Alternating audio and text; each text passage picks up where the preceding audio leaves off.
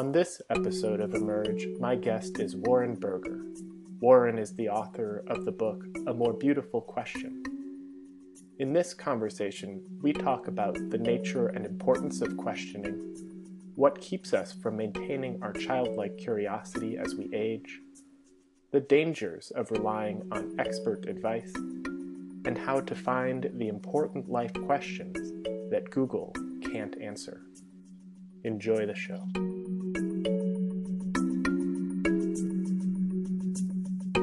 Hello and welcome to another episode of Emerge. This week on the show, I have a very special guest, Warren Berger. Warren is the author of the book A More Beautiful Question. And it's one that I read about a year and a half ago and have just recently read again in preparation for this interview. And I'm just really struck by a lot of the ideas in it and the perspective it brings to the act of asking questions. So, Warren, welcome to the show. Thank you, Daniel. It's great to be here. Yeah, and so the kind of reason I thought it would be so interesting to have you on this show, and we talked about this a little bit before we started recording, is in the interviews I've already done, again and again, the theme has come up that in order to create a more beautiful future for this planet, we need to learn to ask meaningful questions and the right questions. And that's kind of what your book was all about. And so maybe just to start, I have a question for you, which is just why are questions so important from your perspective? Well, I think there's a lot of reasons why they are. I think when we talk about let's start with this. Questioning, the most basic thing it does is it helps us deal with the unknown. You know, it's a human tool, uniquely human, by the way, and it's a tool we start using when we're 2 years old. But it is a tool that helps us attack the unknown and organize our thinking around what we don't know. And so it's very, very useful for us as we're growing up, and we're venturing out into a world where we really don't know anything, and we have to figure it all out. And then something happens along the line, and we as we get older and we start to know more, we don't question as much. We don't ask questions typically as much as we did when we were very young. And so bringing this around to, the problems of the world, we're kind of in a situation where we're facing a lot of big challenges and big issues, and a lot of it involves the unknown. A lot of it involves complex situations where we really don't know the answer. And I think we need to really use that tool of questioning, because what it can do is help us to see these challenges in a fresh way, attack them from different angles, depending on the questions we ask, and challenge some of the assumptions we may have about these issues and these problems that, oftentimes we're assuming things that are not correct. So questioning can do all of that as it helps us begin to, look at problems in a fresh way and try to move forward. And you also, I think, in the book, make a distinction between just questions and beautiful questions. And so what, from your perspective, are beautiful questions? Yeah, I had, the problem when you're writing about questioning is that it's such a broad subject, and questioning is such a basic behavior. It's like breathing, it's something we do every day, and we do it all the time, and we do it without even thinking about it, right? So as I started to focus and figure out what kind of questions do I want to talk about, do I really want to talk about the kind of questions we ask when we're saying, what's for breakfast today? And obviously I had to start to distinguish between the kinds of questions that were of interest to me in this book and the billions of other kinds of questions that one could ask during the course of a day. So I came up with a definition for what I called beautiful questions. And basically, what I said I'll read this from the book. What I said is a beautiful question is an ambitious yet also actionable question that can begin to shift the way we perceive or think about something, and that might serve as a catalyst to bring about change. So to boil that down, when someone looks at the way we've been, tackling a certain problem in the world, or if someone looks at the way an organization conducts itself, and they start to ask questions like, why are we doing things in this particular way that we've been doing in the last 10 years? What if we tried something new? Or what if we tried X?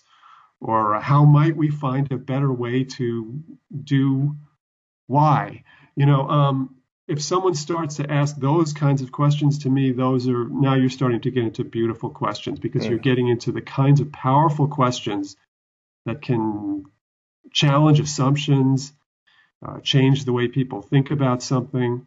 And once you do that, then you're starting on the road to possibly bringing about change. Cool. And one of the things I thought was really interesting in your book was you pointed out that young children are essentially question-asking machines. And I certainly experienced this with my own young niece.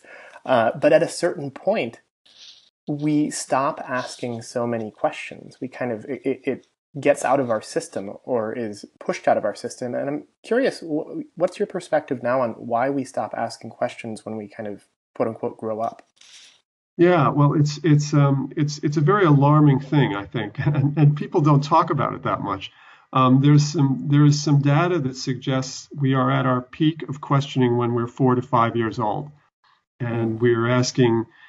I've seen a study that says a 4-year-old girl, even more than a boy, a 4-year-old girl asks as many as 300 questions a day, and then when we get to be about 6, 7 years old, boys and girls both start to ask less questions, and then it continues to go downhill as we go through school, and by the time we get to high school, a lot of kids are not asking questions at all anymore.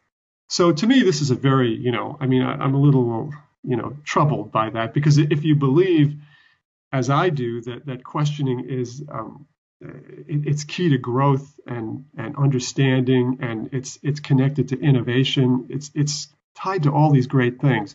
So if you believe that, and then you see that we're asking less and less questions as we get older, you naturally you're going to be concerned about that.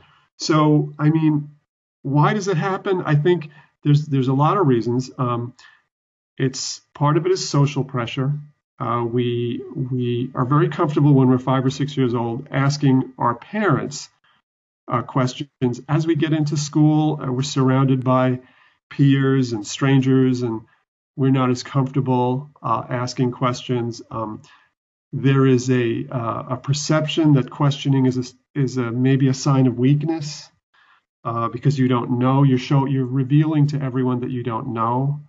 And then on top of that, you have to look at the way our schools function, and our education system really doesn't encourage questioning. It doesn't teach us how to be better questioners, and oftentimes questioning is seen as a distraction in the classroom. All the reward goes to the student who has the answer. So if you raise your hand with the answer, that's a good thing. If you raise your hand with a question, maybe not a good thing. Your teacher may be like, well, we don't have time for that. That's a little off topic, or, so kids are very smart, and they pick up on all of these signals. So they know what's rewarded and what is desired. And they know they quickly pick up on what's not rewarded. They're not going to get a reward for asking a good question. So I think there are all these factors that come together, and they basically kind of train questioning out of us as we go through school. Now, some people resist that, and they continue to be good questioners, and some people maybe will have that experience through school, and they might later in life, or when they get to college, or when they get out of college, they might sort of rekindle the questioning spirit on their own. Mm. But for a lot of people, it does kind of get trained out of us, and we are taught, it's all about having the answers and showing people how smart you are, Mm-hmm. and that's how you're going to get ahead. Mm.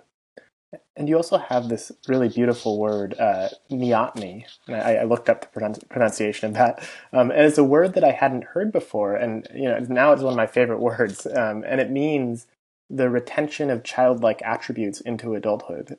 Things Mm. like curiosity, playfulness, joy, and wonder. And I'm curious, what have you discovered about how we might retain or rekindle our childlike relationship with the world? How can we be more neotenous? I think it's just a matter of making the effort.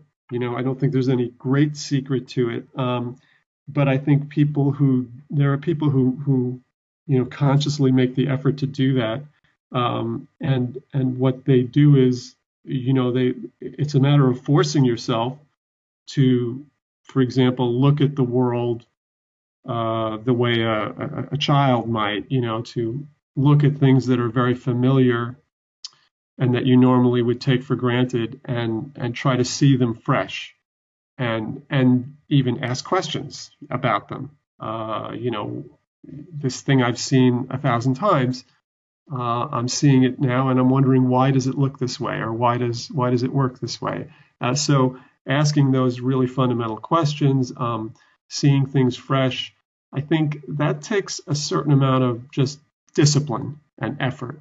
Most of us are rushing around, and we're on sort of an autopilot, and so to get yourself to slow down, to pay more attention, and to question very basic things that are going on all around you, it just takes discipline, and it takes time.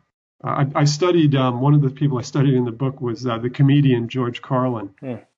who I considered to be a master questioner. And all of his comedy was built around questioning. It was built around questioning our behaviors and our culture and our laws and everything. So what George Carlin said was that he was a believer in practicing what he called vuja de. Mm. And he saw that as it's a twist on deja vu. Deja vu is when you've never been somewhere, but you feel like you've been there before. And in Carlin's view, vuja de is when you're around something you've been around 1,000,000 times before, but you somehow see it as if it's the first time, Mm. with that beginner's mind. And he felt that that was the key to his work, and to just being innovative and creative, was just being able to see what everybody else sees, but notice it, see it fresh, and ask questions about it, and wonder about the everyday things that people are doing and that are going on around us. And it's a really valuable skill if we can get into that sort of vuja de, or beginner's mind, way of looking at the world. I even have made the case that if you look at some of the innovators, the people in Silicon Valley who are, coming up with these multi-billion-dollar breakthroughs, that's what they're doing. They're doing vuja de. They're seeing things in our everyday lives that nobody else is paying attention to. And they're saying, why hasn't someone created an app that solves this problem that everybody has? And when they do that, they have the big breakthrough. But why is it that they noticed this gap and nobody else noticed it? Well, it's because they're paying attention in a different way, and then they're asking questions. They're seeing things as they are, and they're questioning, why is it this way, and how would you change it? What if you wanted to change this situation? What would you have to do? Mm.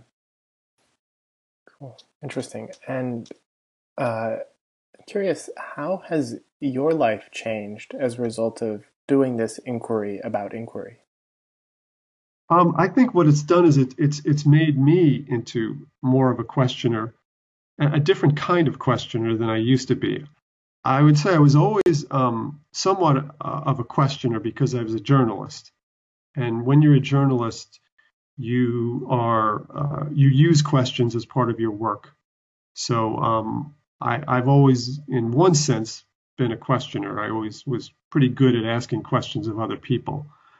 But what I've learned in doing this work is that, that's only one kind of questioning. Mm-hmm. The kind of questions you ask other people in order to pull information out of them. That's only one very narrow kind of questioning. And there's all kinds of other questioning that, including the kinds of questions you ask yourself, or the kinds of questions you ask about the world around you as you look at the world around you. The kind of big open-ended questions that are not designed to get a very specific answer out of somebody, but they're much more ambitious in a way. They're designed to help you think in a new way about something. So I would say what's changed is I do a lot more of that kind of questioning, self-questioning, beautiful questions about why are things the way they are. I do a lot more of that kind of questioning than I used to. And I've realized that being a good questioner is not just about interviewing. Mm-hmm. And is it that when you say like you have to be disciplined about it, do you have sort of a daily practice of questioning, or how does that show up in your life? I don't. I mean, to me, it's just a matter of trying to get some quiet time when I can, and allowing myself to think about things a little more deeply, and maybe pay attention to things in my daily life a little more closely, and then think about them. And I think that's just for me, what it seems to require is time. And I think for anyone, it requires time, and it requires a certain kind of slowing down. Mm-hmm. And at one point I was using a space as a retreat where I would go and do that kind of questioning. I haven't been using it lately, unfortunately, but I think it helps us when we can get away from things a little bit. It can help us to do more questioning and more deep thinking. Right now, our culture, our world is not conducive to doing questioning and thinking and reflection. It's we're in this always on world of where we're being bombarded all the time with messages and different types of stimuli, and that sometimes works against reflection, questioning, deep thinking, because it gives us, it almost is like it gives us an easy out. It gives us an alternative to doing that kind of stuff. And the alternative is just to respond to whatever's coming at you, the messages, the texts, the emails, the funny website that someone is telling you about. So you can just respond to all of this stuff, and it means you don't really have to do the work of thinking or creating or questioning.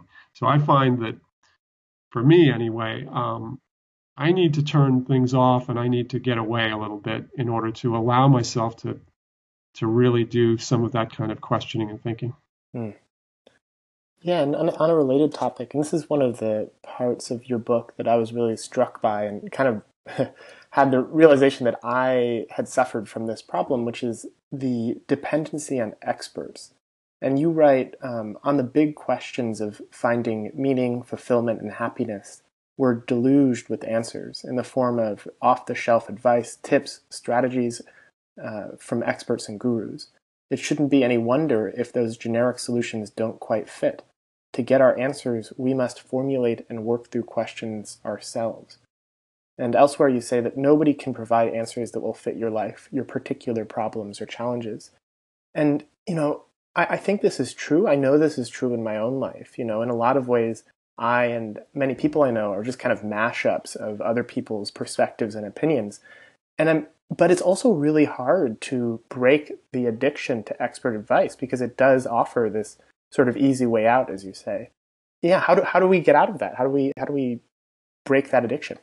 I think it starts by being aware of it. I mean, I'm just being aware of the fact that you know all of these answers and ideas out there um, are somewhat, I would say, generic, or that they're not necessarily going to fit an individual perfectly.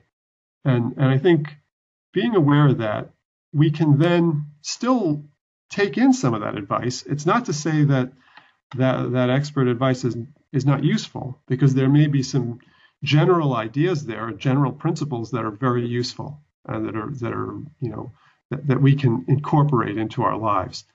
But I just think that we also need to develop our own solutions and our own thinking and our own ideas about things. And because that's, no one really knows our lives the way we do. Mm. And so I think we can take in lots of that expert advice, uh, use the bits and pieces that help us, but ultimately we need to recognize that coming up with solutions in our lives is a process that we have to work through. Mm. It's not like we're going to just suddenly find the answers right there in a book or sitting in front of us. It's almost like we have to work our way to them, and that will require lots of bits and pieces from different books and lots of experiences and lots of conversation and a lot of thought and a lot of questioning. And then eventually, we may start to get to some solutions and some approaches that really make sense for us. So I don't want to dismiss that the expert ideas. I think they're great. But in a way, you have to figure things out for yourself. I've been saying this also in the with companies, in the when I talk to companies about questioning. And a lot of companies, just like people, they rely on outside experts, consultants, and people like that to tell them, this is what you should be doing as a company. And it's not necessarily a great idea. In fact, one of the greatest consultants in the business world, a guy named Peter Drucker, used to say to companies, nobody else is going to be able to give you the answer, including me. You have to find your own answer, and you have to start by asking the right questions.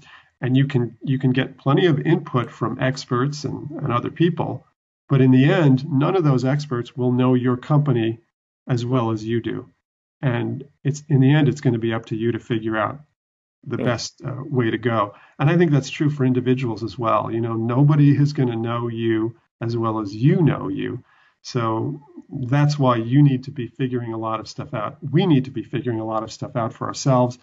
And this brings us back to questioning, because, again, the tool that helps us figure stuff out and deal with uncertainty and the unknown, this magical tool is the question, the humble question. Mm. Mm. Yeah, it does seem like magic. It's such an interesting linguistic possibility, that we can ask questions. Yeah, I think of it as, in some ways, I think of it as an app, to bring it into our modern times. But it's an app that we can use whenever we're dealing with the unknown. And you think about that. Think about how valuable that is, because we're dealing with the unknown all the time, in our work. In the third part of your book, you talk about questions that, more from a personal perspective, less from a business perspective. And Yeah. I was struck by some of the questions that you wrote about. Like, one was very simple: why do I want a house in suburbia? And it was interesting to me, because I long ago asked that question and realized I don't want a house in suburbia. But the fact that that was a real question, it made me think, like, what other questions aren't people asking that perhaps they should be in their personal lives or in their as their life unfolds. And I'm curious, what questions from your perspective should everyone perhaps take the time to marinate in? Well, I think the key there is that like if you look at that, why do I want a house in suburbia question, it's all about challenging assumptions, and the reason why we might need to ask that question is because there is an assumption that you're going to follow a certain path. There's an assumption that you're going to start out in one place, and maybe you'll live in a city for a little while when you're young, but you're going to end up in suburbia. That's where you're destined to be. And I think we all go through our lives with a lot of these kinds of assumptions, and these I would say they're almost like paths that have been laid out for us. And we're sort of following the path that some other people have told us is the right path, or we've seen other people following this path, and so therefore we say, okay, I guess that's the path I'm going to follow too.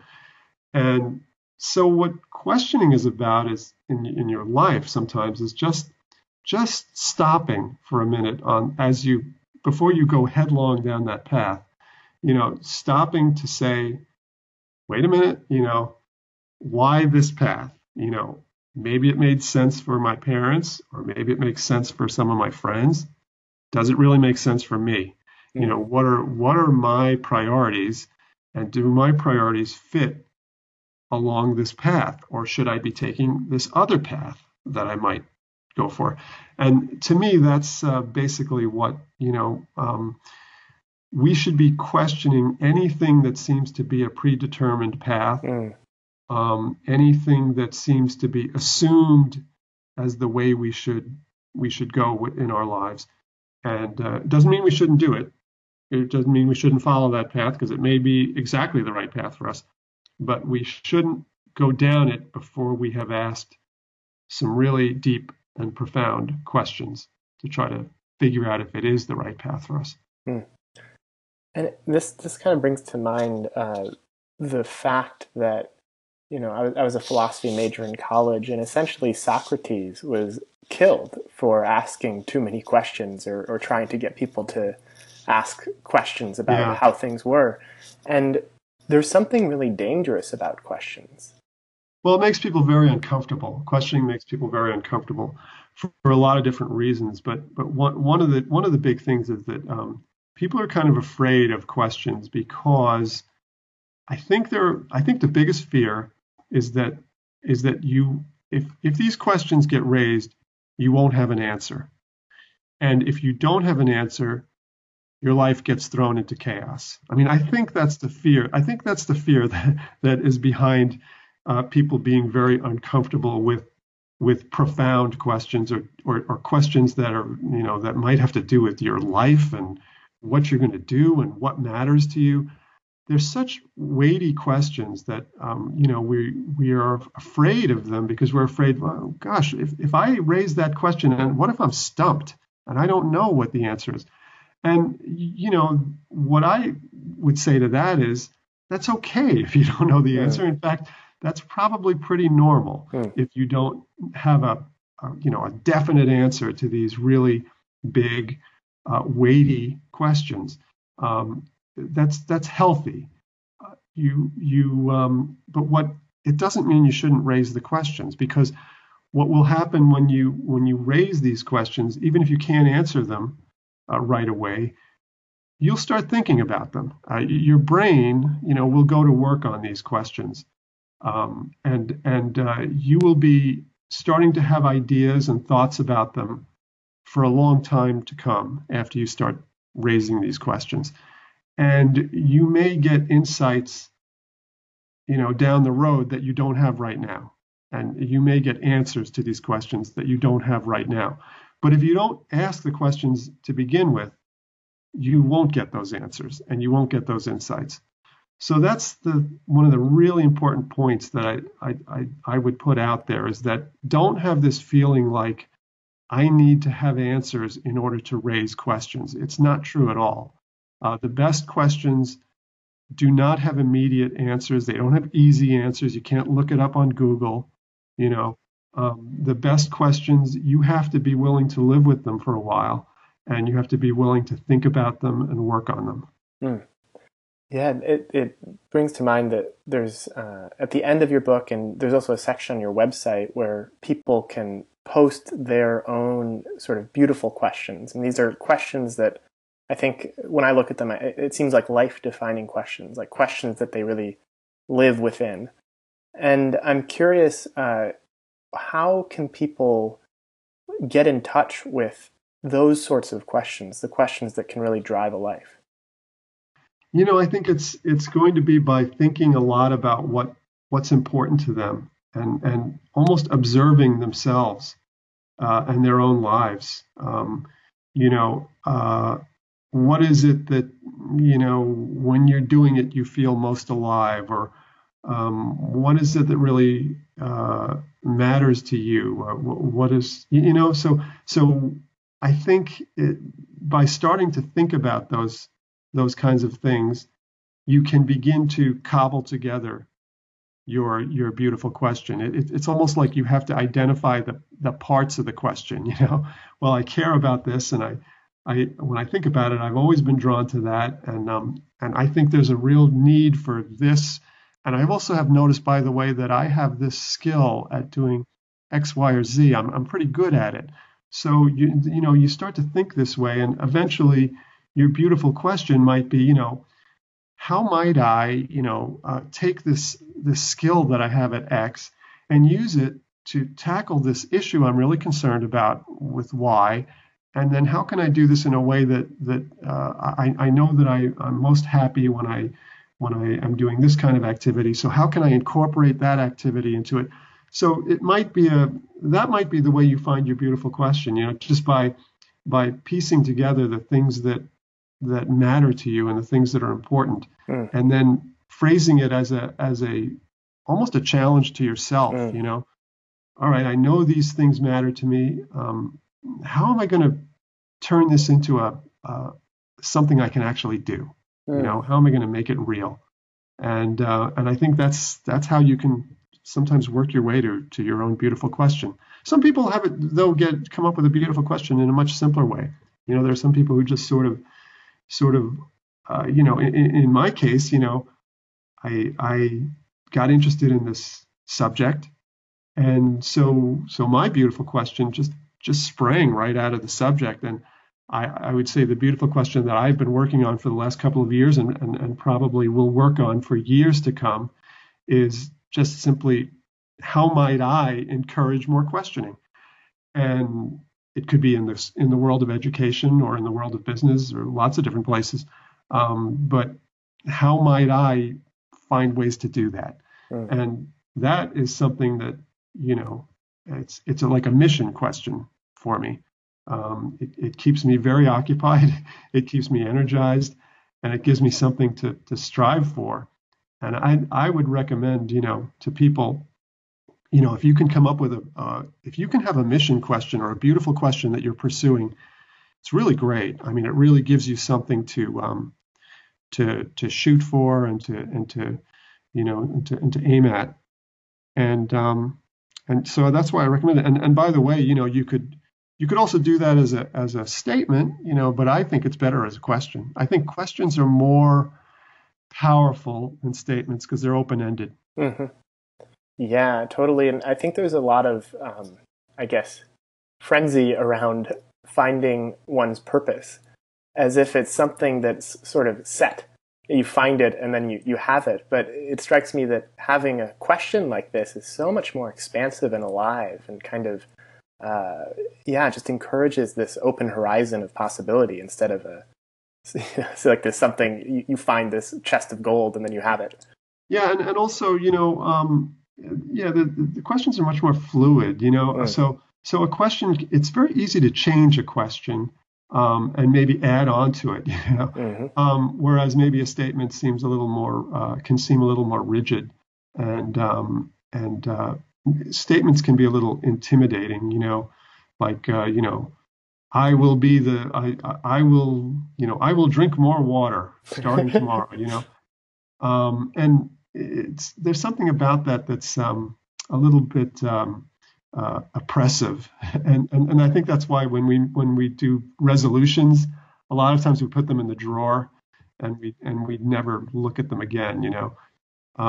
It's been shown actually in research that if you take something that's like a resolution and you put it to yourself as a question instead of a resolution, you're more likely to act on it. Hmm. So if you have take that resolution of I will drink more water every day.